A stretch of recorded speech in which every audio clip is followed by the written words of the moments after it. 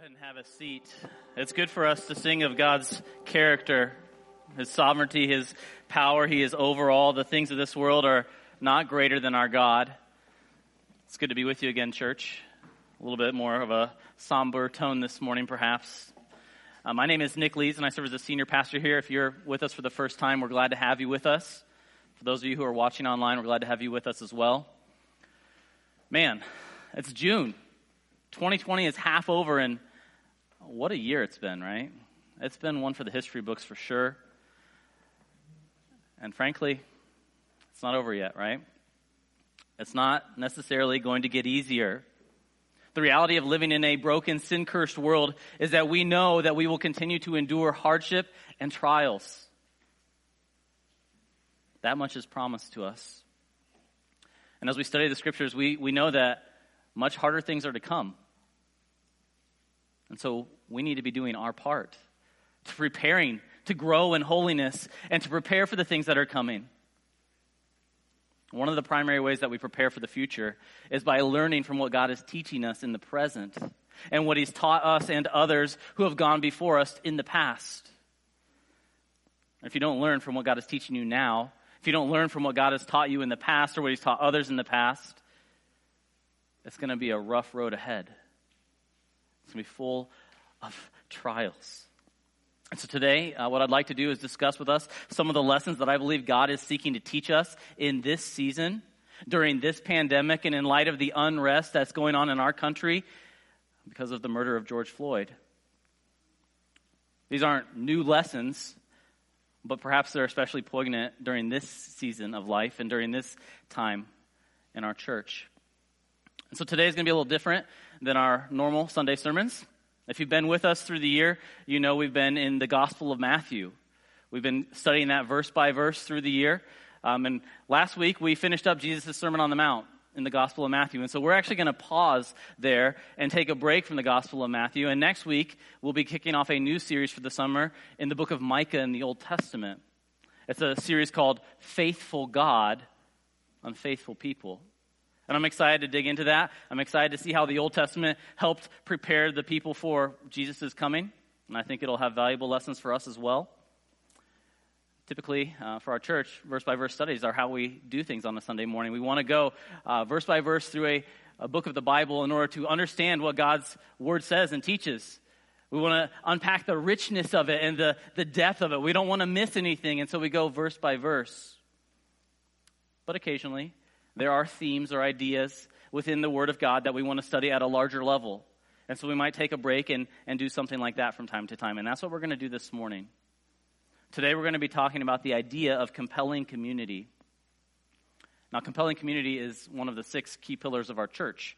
This is one of the 6 key pillars that we allow to form how we as a church accomplish our mission. And so these are meant to be kind of the framework or the grid through how Harvest Bible Chapel seeks to get the Great Commission done. They're to be the ways that we evaluate our ministry programming, our events, the way that we function as a body of believers. And so over the course of this year, we've hit on a few of these. We've already studied purposeful discipleship.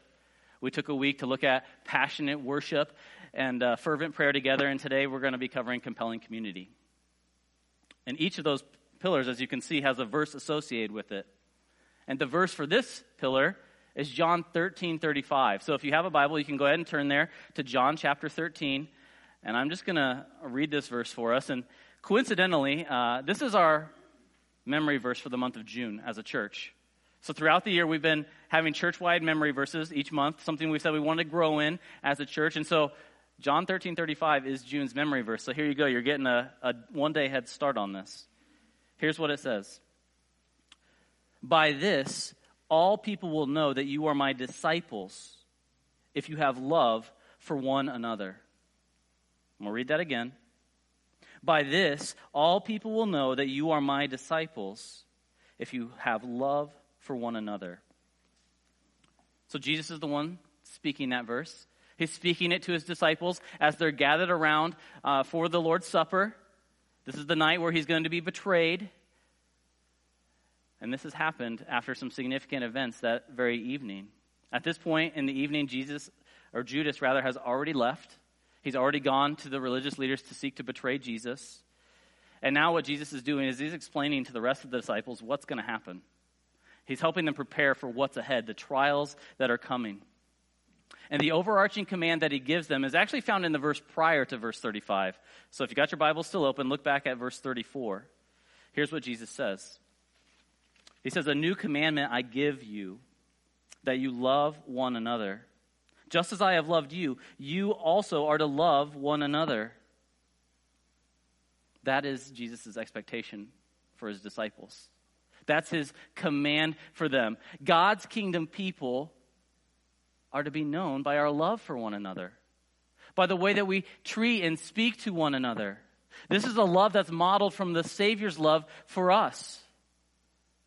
And consider what the Savior is about to model of his love for his people. Right? When he says this, he knows that the cross is awaiting him. That he's about to allow his body to be broken and his blood to be shed for the forgiveness of his people's sins. That, as DJ mentioned earlier, he's about to take on the full wrath of God for their sins.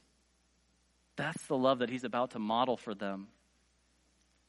And consider how he has already modeled love for them even that night. This passage that we just read in 34 and 35 comes after Jesus already humbled himself and took the place of the lowliest servant in the room at the start of the meal. You may know what I'm talking about, the foot washing. Right before the meal began, Jesus gets up from the table, he takes off his outer garments, wraps a towel around his waist, and asks his disciples to come to him, and he begins to wash their dirty, stinky feet. That was the job of the person who had the least authority in the room, of the lowliest servant.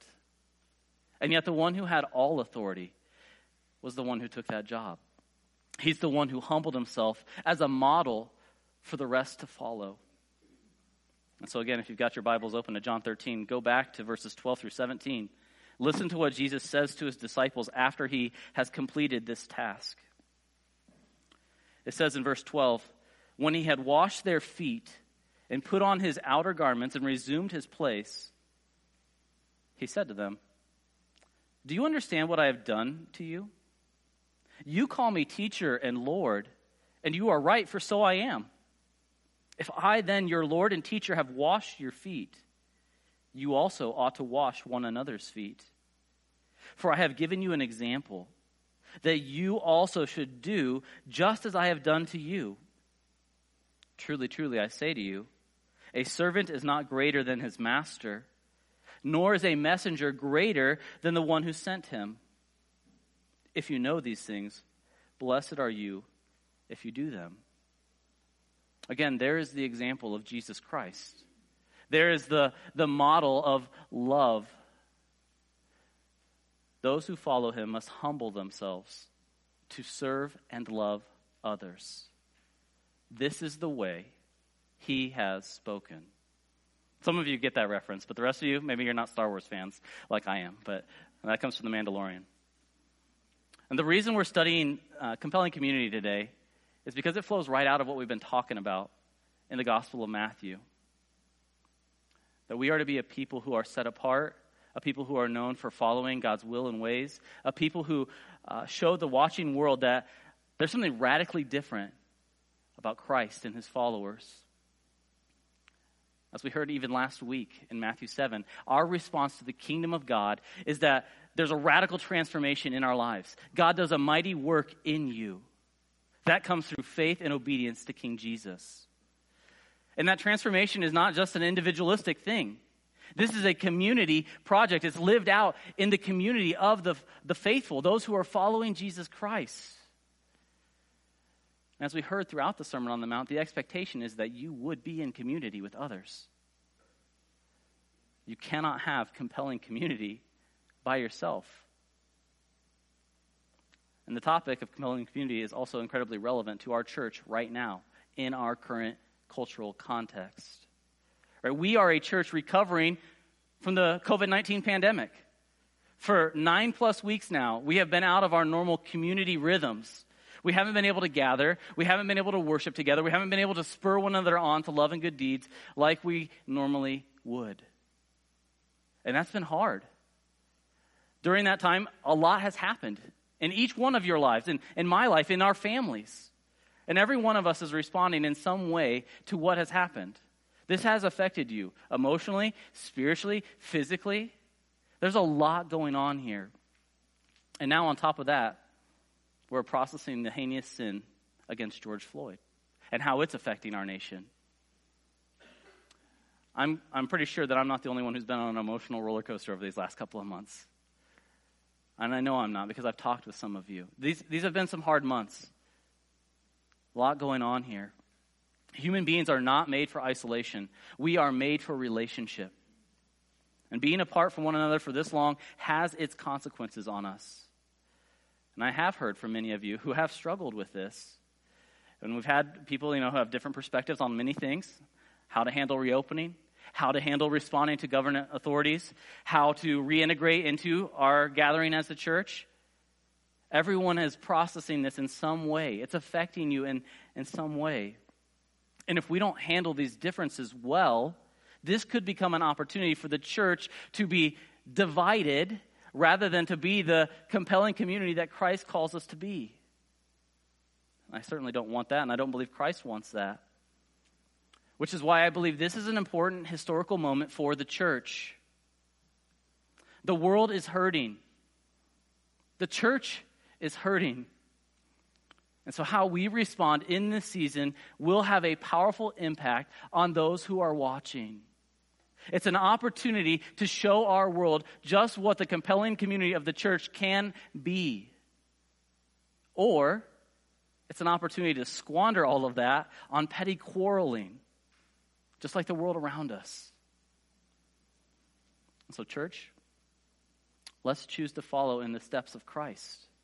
Let's choose to follow his example by being sacrificial, by being loving, others-oriented, servant-hearted people. Let's show the world the beauty and the compelling nature of doing things God's way. So what I'm trying to say, if you've been listening this far, is God has given us many opportunities to practice what we're about to study, to grow as a church of compelling community, to be a bright light in a dark and hurting world. This pillar of our church and of our faith is exactly what we need to think about at this time. This is our response to who God is, what he's done, and what he's calling us to do. And so I hope you'll be ready to dial in. Right, in the time we have remaining, we're going to be talking about how to live as the people of God. How to live as the people of God. And so what we're going to do this morning is we're going to frame this up a little differently than the normal sermon. We're going to answer 3 key questions here. So there's no blanks to fill in, none of that. We're going to try to answer 3 key questions, and you see them there on your handout. Let's talk through them real quick. The first one is, what is compelling community? Right, we're defining the terms. What is this thing that we're talking about this morning? Then, after we've done that, we'll ask, what does it look like? That's the idea of, let's put some flesh on the bones here. Let's try to understand, if we're going to be a compelling community, how do we do that? What does that look like? So that we can get busy and be obedient to it. And then after that, the last question is, how is it created? How do we get there? What does that look like? And so let's start by defining the terms. What is compelling community? Well, here's the definition for compelling. It means evoking interest, attention, or admiration in a powerfully irresistible way. So let me say it again. To be compelling is to evoke interest, attention, or admiration in a powerfully irresistible way.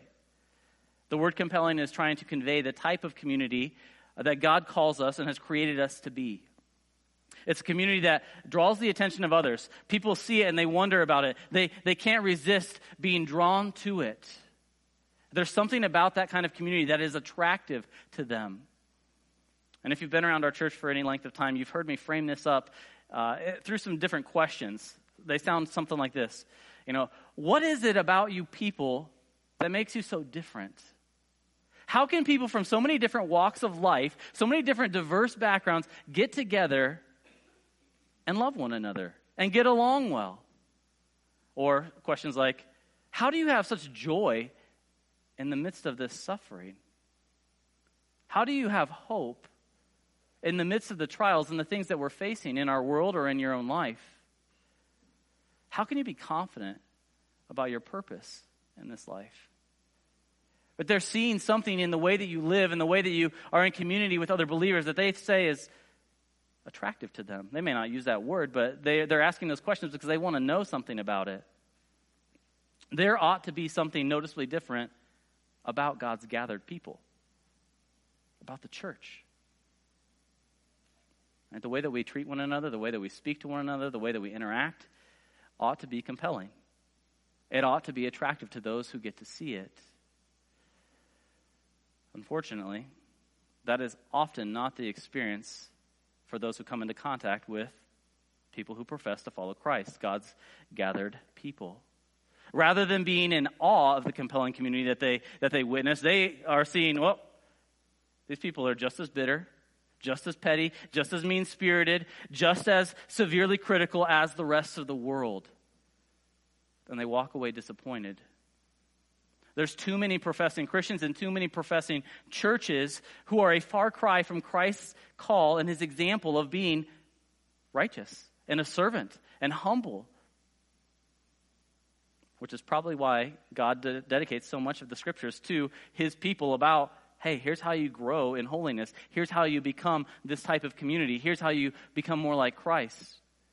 As you look through the scriptures, that's ultimately what God is doing. He's helping his people become the people that he's called them to be the compelling community that he desires.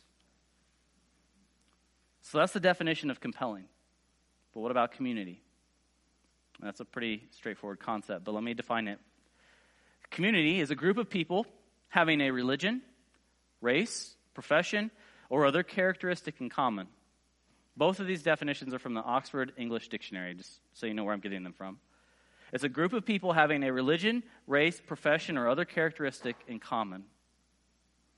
And community is an essential part of this pillar because it reminds us this is a congregational process. We can't do this alone.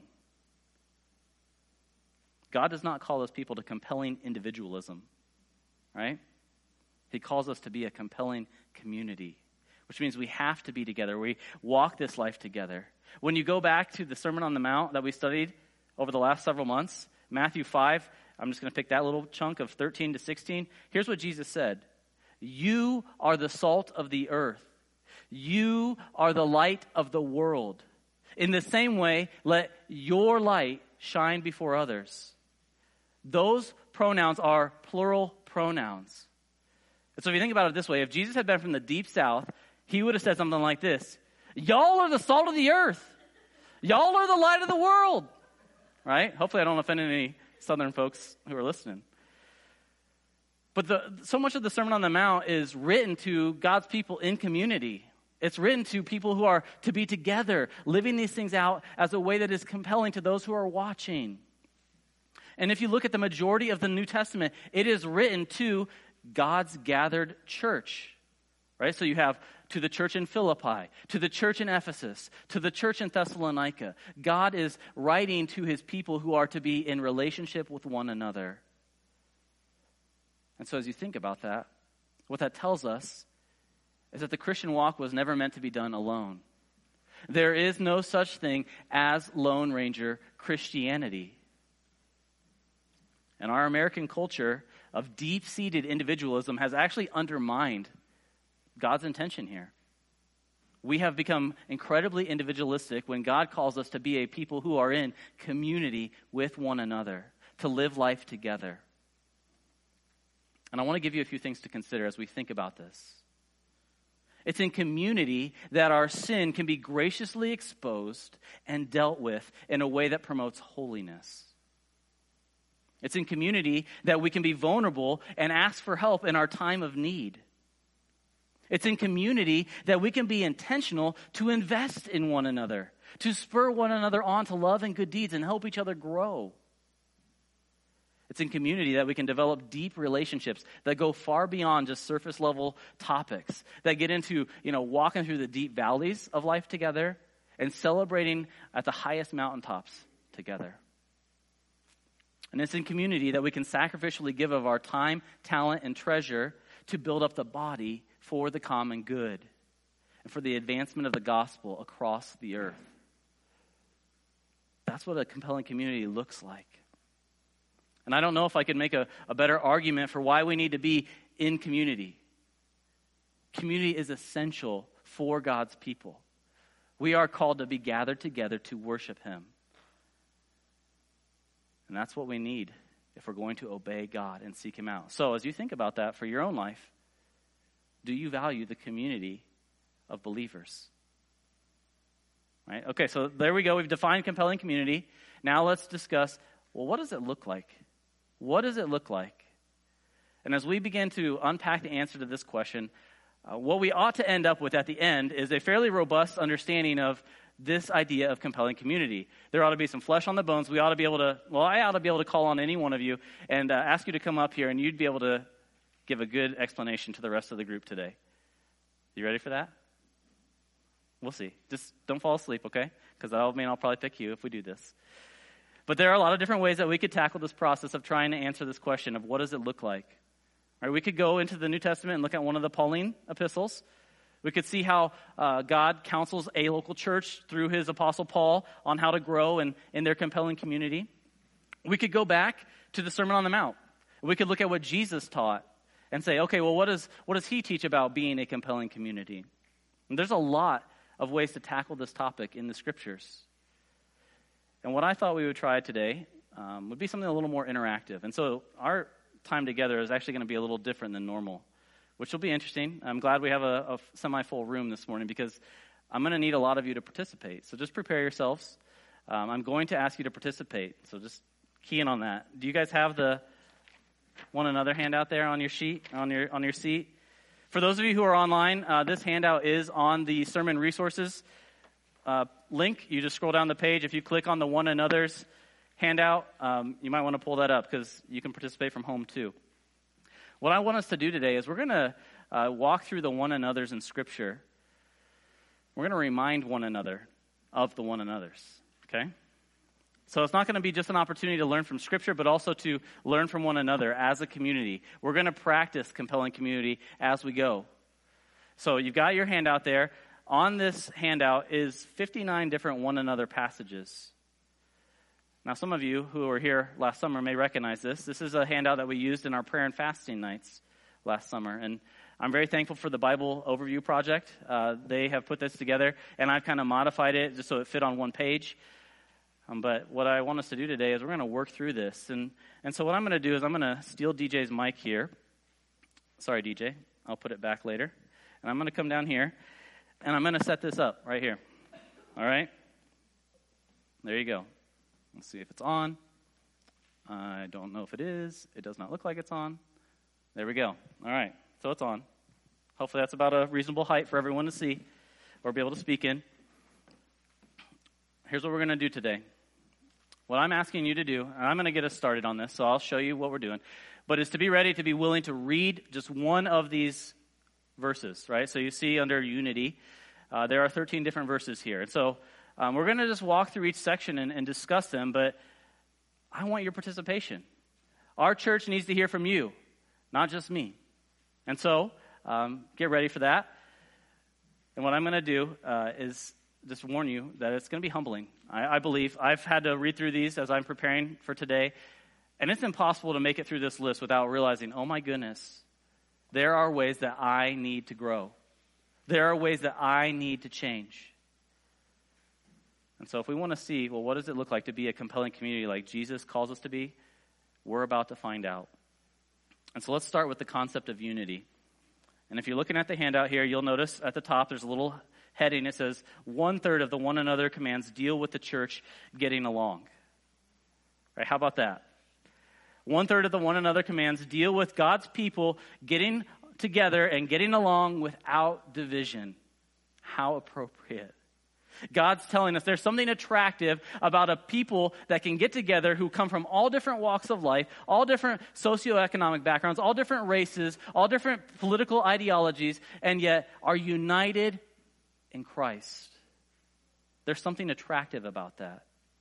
And we're not just talking about getting together and having very surface level relationships. Oh yeah, I can tolerate that person for an hour every Sunday. That's not what we're talking about. We're talking about living life together. Again, going through the deep waters and the high mountaintops together. Being willing to care for one another. And so what I want us to do is we're going to read down through these 13 unity one another's together. And so I'm going to read the first one, and what I'm planning to do, although not everyone is sitting in the aisle seat, so what I'm going to ask is on each of these aisles, for the first person closest to the aisle, that you would be willing to get up and come to the mic and read for your aisle. And so we'll start from the front and we'll work our way to the back. If you're not willing to do that, if you could ask the person next to you to be ready to do that. And the reason why I'm asking you to read into the mic is for the folks who are at home, who aren't able to join us today. That's how they can hear and participate with us. And so Steve or Teresa, if you guys would be so kind as to go to the mic and get ready, I will start us, and then one of them will read the next one, and then they will sit down, and the next person will get up, and we're going to read through them, okay? It's not hard. They're all about 6 words, so don't panic, okay? And we're just doing the unity ones, okay? So here we go. Be at peace with one another.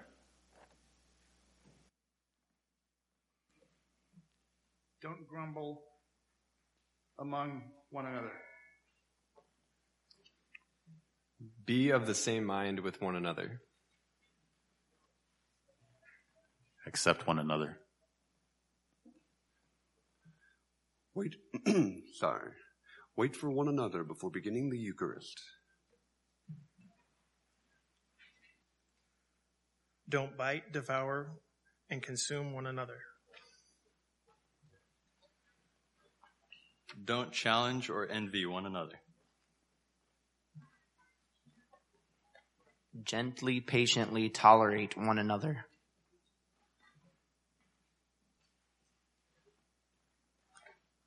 Be kind, tender-hearted, and forgiving to one another.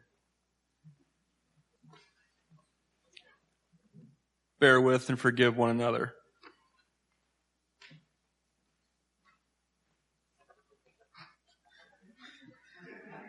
Seek good for one another and don't repay evil for evil. Don't complain against one another. Yeah, go for it, brother. I can read it. Can't read it. What's the first? Confine to confess sins to one another. All right. Amen. 13 different phrases there, some of which actually have a couple of references next to them of how God's people are called to be united with one another. And as you think about this, as you read through this list, as you allow it to just challenge you, is it possible to read all 13 of those and not be humbled? And I hope that your answer would be, no, of course not. I need to grow in these. I need to take steps of pursuing Christ in these. And hopefully you would say, I understand, at least a little better at this point, how much the unity of the church is valuable to Jesus. God does not want his son's bride biting and devouring one another, as we heard in here. Instead, they are to be patient and gentle and serving one another, to be tolerant of one another, to be known for their kindness and their quickness to forgive one another. They are to actively seek one another's good. How different would that be if that's what the church was known for? Do you read, how much complaining should there be in the church? The answer is none, right? None. How much confession of sin should be present? A lot, right? And so think about that. What kind of community does that create if our words are used not to tear one another down, not to vent about the things we don't like, but rather to, with humility, to share, here are the ways that I'm struggling. Here are the ways that I need your help. Here are the ways that I need to grow and change, and that we're calling one another to help in our time of need. You could understand how that community where people aren't wasting their words on complaining and tearing into one another and biting and devouring one another, but rather inviting each other into their lives and asking for help in the midst of their trials and in their shortcomings would become a compelling community. That'd be a great place to be, where we're growing alongside of one another for each other's good and the mutual growth of the body. And so what I think we ought to do now is go before the Lord and ask him to help us in this, to confess where we fall short, and to pray for his patience and mercy with us. And so prayer is also going to be a significant part of our service today. So would you please bow your heads as I lead us in a time of corporate prayer. Heavenly Father, we just come before you this morning, and we thank you first and foremost for the example of Jesus Christ. As we consider these one another commands about unity, we are just so in awe of what Jesus has done. So in awe of his example of coming down, entering into his creation, and going to the cross to die for his bride. To take on the sins of his bride so that his bride could be washed clean. So that his bride could be freed from the petty differences and sin tendencies that it has. So thank you, Jesus, for what you've done for us. Thank you for the high price that you've paid for each one of our redemption. And we just come before you right now, and we want to confess, Lord, that we struggle to obey. That we struggle to value the church's unity like you value it. That we have a propensity to break fellowship over the silliest of things. And we let them divide us. We let them minimize the impact of your gospel in our lives and in our world. And so, Lord, we just come before you right now, and as we confess that, we want to ask for your help.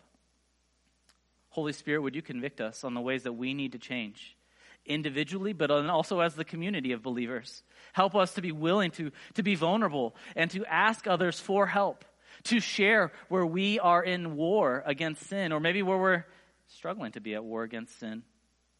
And instead, Lord, help us to be willing to be vulnerable and open and transparent and invite others in so that we can grow together and defeat sin together and give you the glory together. Lord, we ask for your forgiveness. We pray for your help. Lord, we ask that you would allow us to be a people who live out just what we read here, that we would be at peace with one another, that we'd forsake the love of self and seek unity with one another, that we'd be kind and patient and tolerant of one another, that we'd proactively seek to do one another good. Would you please help us, Lord, in this endeavor for your glory and for the good of those who have yet to repent and believe in you. We pray this in Jesus' name. Amen. Well, the second grouping here on this handout is the one another's about love. And again, as you look at the subtitle, it says 1/3 of these commands instruct Christians to love one another. And so it's significant that God is telling his people, if you want to be a compelling community, you need to be able to love one another. And so what I'm going to do is I'm actually going to ask Bobby to start us off on this one. Bobby and Ellen are going to come up here and read the first one.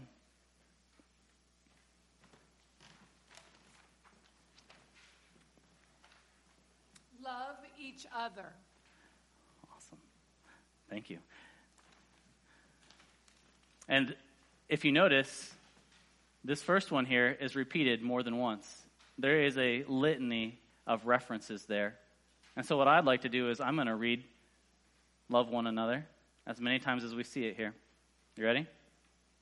Love one another. Love one another. Love one another. Love one another. Love one another. Love one another. Love one another. Love one another. Love one another. Love one another. Don't you hate how hard it is to understand God's word? Man, it's so confusing. No. God makes it very clear, very plain to us.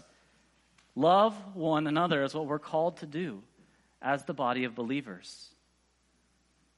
Mark and Maria, can I have you guys come up and read the other three? That'd be all right? I'm sorry, other four. So you can each read two.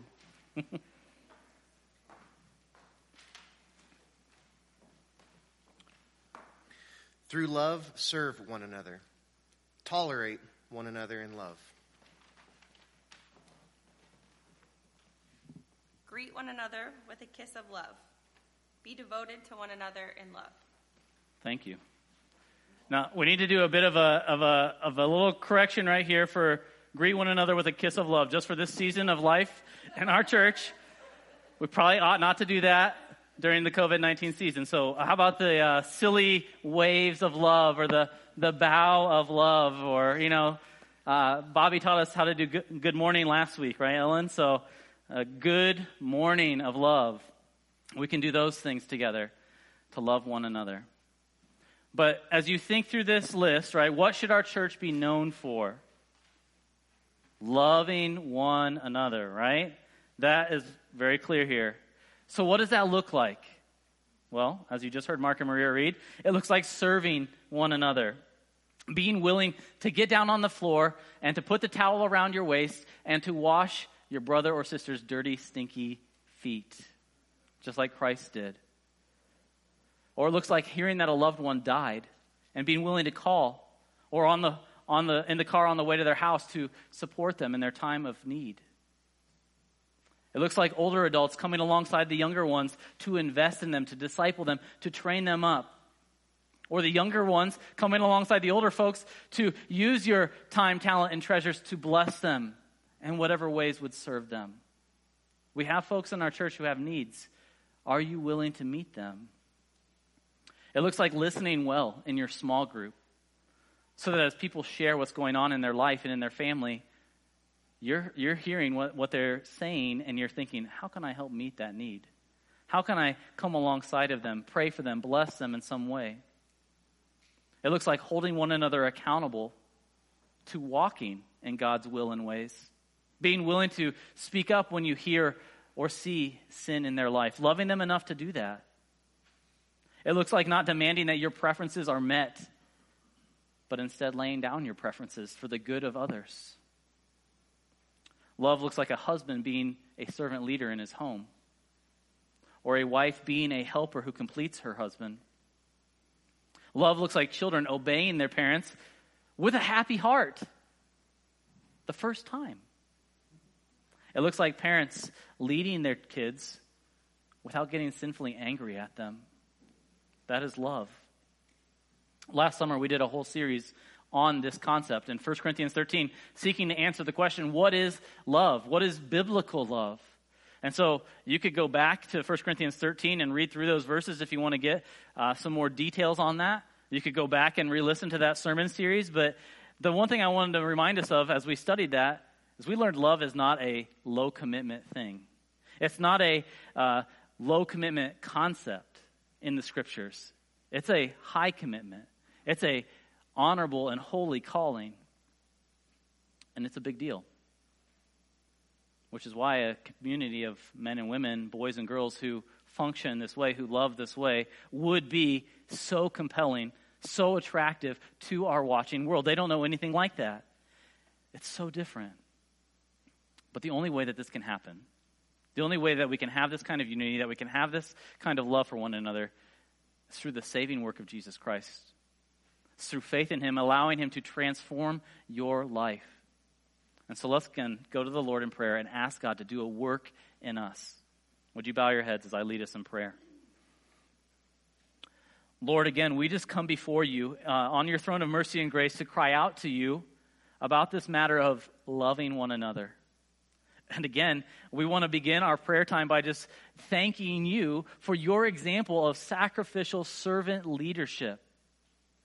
It can't be any clearer. You have modeled it for us and written it in your word so that we could hear of it. And for those of us who have repented and believed in Jesus Christ, we have experienced firsthand your love. Thank you for what you have done in our lives. Thank you for going before us and preparing the way for us, humbling yourself so that we could be forgiven and redeemed. And so again, Lord, we confess to you our struggle to love well, our struggle to love like you love. It is very easy for us to be selfish in our love, to do it in a way that would benefit us, to do it only when we feel like it. And Lord, we just confess that that is wicked, that is folly, that is not your ideal for us. And so would you right now, would your Holy Spirit convict us of the ways where we are not obeying you in the area of loving one another?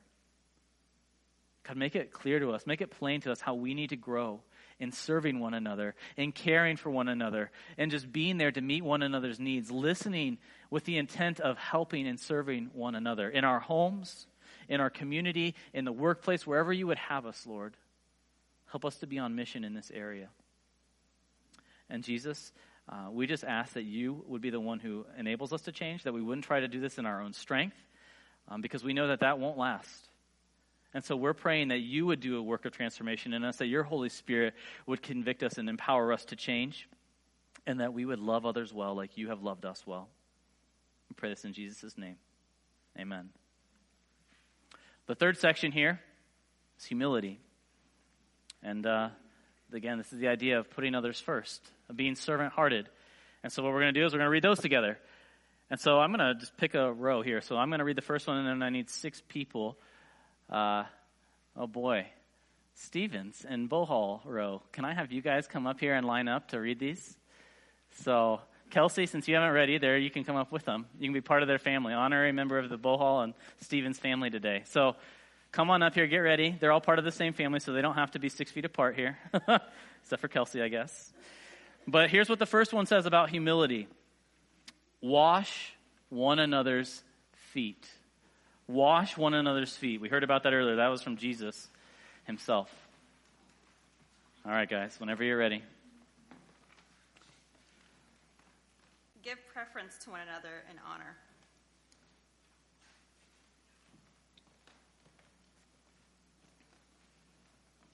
Don't be hardy, be of the same mind. Serve one another. Be subject to one another. Regard one as more important than yourselves. Clothe yourself in humility toward one another. Thank you. As you again think through what was just read over you, the calling to wash one another's feet, to give preference to one another in honor, to not be haughty, but being of the same mind, of serving and of being subject to one another, of regarding one another as more important than yourselves. Does it start to make sense why Christ's community, if done his way, would be so compelling? Right? Don't you want to be a part of a community like that, where everyone else is looking out for your needs, and you're looking out for everyone else's needs? I know I want to be a part of a community like that. I've been searching for that my whole life, to be a part of God's people who are caring for one another in a sacrificial, servant-hearted way. That's what the church is meant to be. And it's amazing when this happens the way that God intends. Right? Because guess what? If everyone is seeking to serve one another, everyone's needs are met. Everyone is cared for well. But the only way that that's going to happen is as each one of us humbles ourselves under God's mighty hand. You can't have a humble community without humble individuals. And by the way, the only person you're responsible for humbling is yourself. Right? It's not your job to walk around and tell everyone else how they're proud and need to change. You address you and let the other person address them. And as each one of us is committed to pursuing God's plan for his church, then the church grows. So are you willing to put others first? To give preference to others instead of seeking your own preferences, demanding that they be met? Are you willing to lay down the attitude of, well, I'm right and they're wrong? Are you willing to just put that aside? Will you regard others as more important than yourself? That's what it takes to have a humble, compelling community. And I can't force you to grow in that, right? And you can't force me to grow in that. The Holy Spirit has to convict each one of us. He has to change us. And you have to want to please Jesus more than yourself in this area.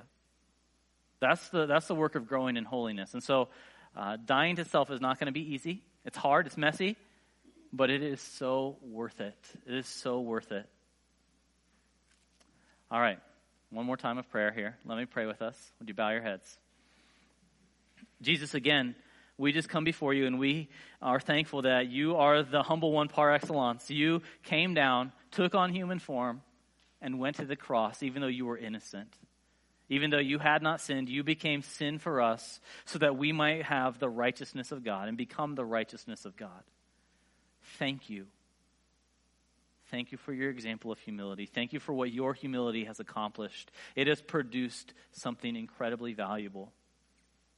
And again, we confess we admit that we are a proud people, that it is our inclination to think of self first.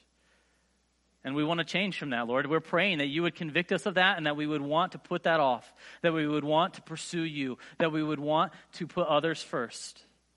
And so we ask, Lord, that you would help us by convicting us and that we would do our part by responding to that conviction, by walking out the faith, by being obedient to what you call us to. We pray this in Jesus' name. Amen. All right, the last section here is kind of a catch-all. There's a lot of different one another's here. And what I'm going to do is I'm going to read these aloud for the sake of time. And so would you allow me to read these over you? Here's what it says. Don't judge one another, and don't put a stumbling block in a brother's way. Greet one another with a kiss. Husbands and wives, don't deprive one another of physical intimacy. Bear one another's burdens. Speak truth to one another. Don't lie to one another. Comfort one another concerning the resurrection. Encourage and build up one another. Stimulate one another to love and good deeds. Pray for one another. Be hospitable to one another. Teach and admonish one another with songs, hymns, and spiritual songs. Right? Those are a tremendous reminder of the truth, of what God's compelling community ought to look like. And so may we be committed to pursuing that level of compelling community. And it's going to be hard. I mean, that work is not going to come naturally to us. We are going to have to die to ourselves if we're going to accomplish this. And we have to invite God to do a mighty work in us. We could take each one of these and do a whole sermon off of them. Right? The things that they're teaching, the concepts, they're weighty, they're meaty. And I know reading over them quickly doesn't do them justice. But I hope that what you would do with this handout is you would keep this. And if you look on the back, there's actually all of the things we talked about last week from the Sermon on the Mount. These got put on social media this week, so I just put them on here for you. I hope this handout would become something that you would just reflect on throughout the summer. That this would be in your Bible or on your mirror in your bathroom, and that you would take time to soak this in each day. To be thinking through, okay, God, how do I need to grow? How do I need to change in order to be the man or the woman that you've called me to be? And to help create the compelling community that you desire in the church. So would you do that? Would you allow this handout to be a resource for you to drive you to growth this summer? Now, at this point in the service, we've addressed the definition of compelling community. We've talked about what it looks like. Now let's get to our last question. How is it created? And I just need to acknowledge this. God is the one who creates the compelling community. God is the one who creates it. This is not something that we just, pull ourselves up by our bootstraps and modify our behaviors and boom, we've got compelling community. There are a lot of groups out there, a lot of moral people who are seeking to create communities like this, but they don't involve God at all. Let me show you how God has created this compelling community. First, what he's done is he's sent his son into his creation. God sent his son into this creation. I'm going to go back to the beginning of the Gospel of John, and I'm just going to read a little bit from chapter 1. And here's what John chapter 1 says. In the beginning was the Word, and the Word was with God, and the Word was God. He was in the beginning with God. All things were made through him, and without him was not anything made that was made. In him was life, and the life was the light of men. The light shines in the darkness, and the darkness has not overcome it. The true light, which gives light to everyone, was coming into the world. He was in the world, and the world was made through him, yet the world did not know him. He came to his own, and his own people did not receive him. But to all who did receive him, who believed in his name, he gave the right to become children of God, who were born not of blood, nor of the will of the flesh, nor of the will of man, but of God. And the Word became flesh and dwelt among us, and we have seen his glory, glory as of the only Son from the Father, full of grace and truth. John bore witness about him and cried out, "This is he of whom I said, he who comes after me ranks before me, because he was before me. For from his fullness we have all received grace upon grace." Jesus came down. God sent his Son. Jesus is the pre-existent, co-eternal, co-equal second person of the Trinity, and he humbled himself to enter into his creation in order to rescue and redeem his people, to save them from their sins. And as you just heard, he came full of grace and truth. He came to restore a divided, sinful people back to a right relationship with God and a right relationship with one another. It's from Christ's fullness that we've received grace upon grace. And that leads me to the second way that God has created this compelling community. That's through Jesus' death, burial, and resurrection. And we need to be candid with one another. I hope we can be candid in the church house. Our first inclination is not to serve others. Our first inclination when we wake up in the morning is not, how can I love everyone else in my life today? At least it's not for me. Often where I start my day is, what do I want to do today? What do I want my day to be like? We start with a bent inward, thinking about self. And typically, throughout most of our days, the common thought or refrain through our mind is not, how can I bless my wife or my husband, or how can I serve this person in my small group, or how, this is not how we're wired. We are intrinsically selfish people. We are broken by our sin.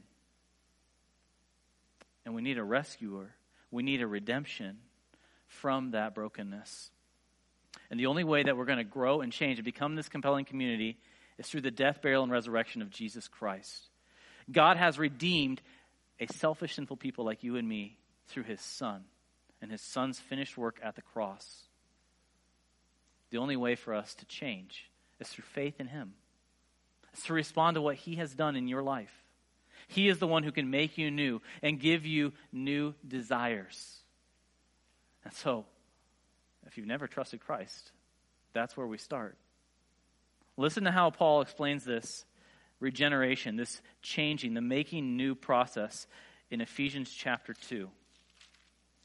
I promise this is the last section of Scripture we're going to read today. I know we've been through a lot. He says, and you were dead in the trespasses and sins in which you once walked, following the course of this world, following the prince of the power of the air, the spirit that is now at work in the sons of disobedience, among whom we all once lived in the passions of our flesh, carrying out the desires of the body and the mind, and were by nature children of wrath, like the rest of mankind. That's a heavy sentence. The next two words are great. But God, being rich in mercy, because of the great love with which he loved us, even when we were dead in our trespasses, made us alive together with Christ. By grace you have been saved, and raised us up with him, and seated us with him in the heavenly places in Christ Jesus. In Christ Jesus. Did you catch that? So that in the coming ages he might show the immeasurable riches of his grace and kindness towards us in Christ Jesus. For by grace you have been saved through faith. And this is not your own doing, it is the gift of God, not a result of works, so that no one may boast. For we are his workmanship, created in Christ Jesus for good works, which God prepared beforehand that we should walk in them. God has made a way for sinful rebels like you and me to be rescued and redeemed and brought back into right relationship with him. And he's made a way for us to be brought back into right relationship with one another. And we don't have time to go into Romans chapters 5 and 6 or Titus chapter 3, but the pages of Scripture are replete with examples that Jesus had to die so that you and I could live to righteousness. His death, his burial, his resurrection was necessary. So may we not forget that. May we worship him. May we respond to him in obedience and walking by faith. He is the one who enables us to live this way. And then finally, the Father created this compelling community by sending his Holy Spirit. I'm not going to read it, but in the Gospel of John, Jesus says to his disciples, I will send the Helper to bring to your remembrance all that I've commanded you.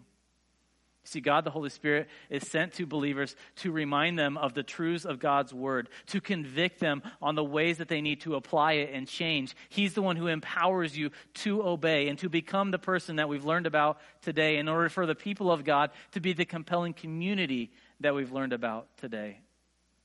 The Holy Spirit gives the gifts for the edification of the body so that it can be built up into one whole, like we read about in Ephesians 4 and 1 Corinthians 12.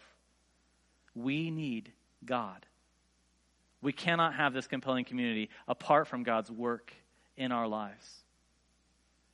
So I hope our response would be, thank you.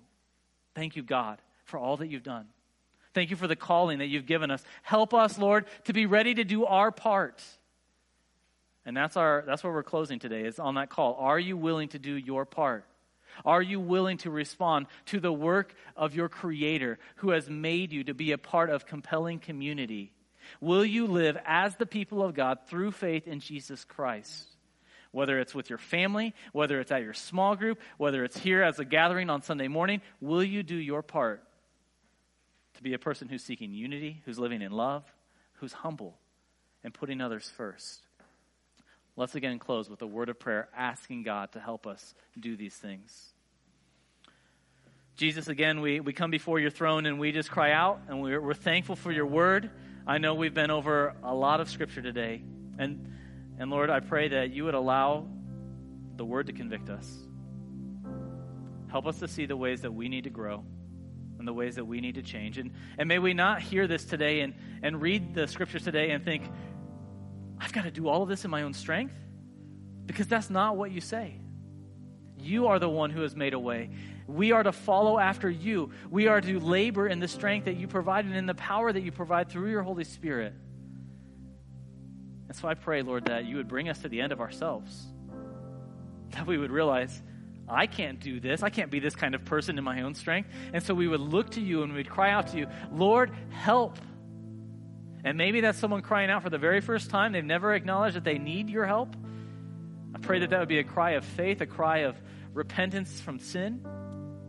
But there may be many of us who have been walking with you for some time who need to cry out, Lord, help. We need to continue to grow and change. May we not grow complacent. May we not think that the work of holiness is someone else's job, but it's my job to grow. It's my job to obey. So we just pray, Lord, that you would do a mighty work in us and do it for your glory, that we might be a bold witness to this watching world, that in a season of COVID-19 and the aftermath of George Floyd's murder, that the church would rise up and be a bold testimony and witness to our watching, hurting world. We ask for your help in this. We can't do it apart from you. In Jesus' name we pray. Amen.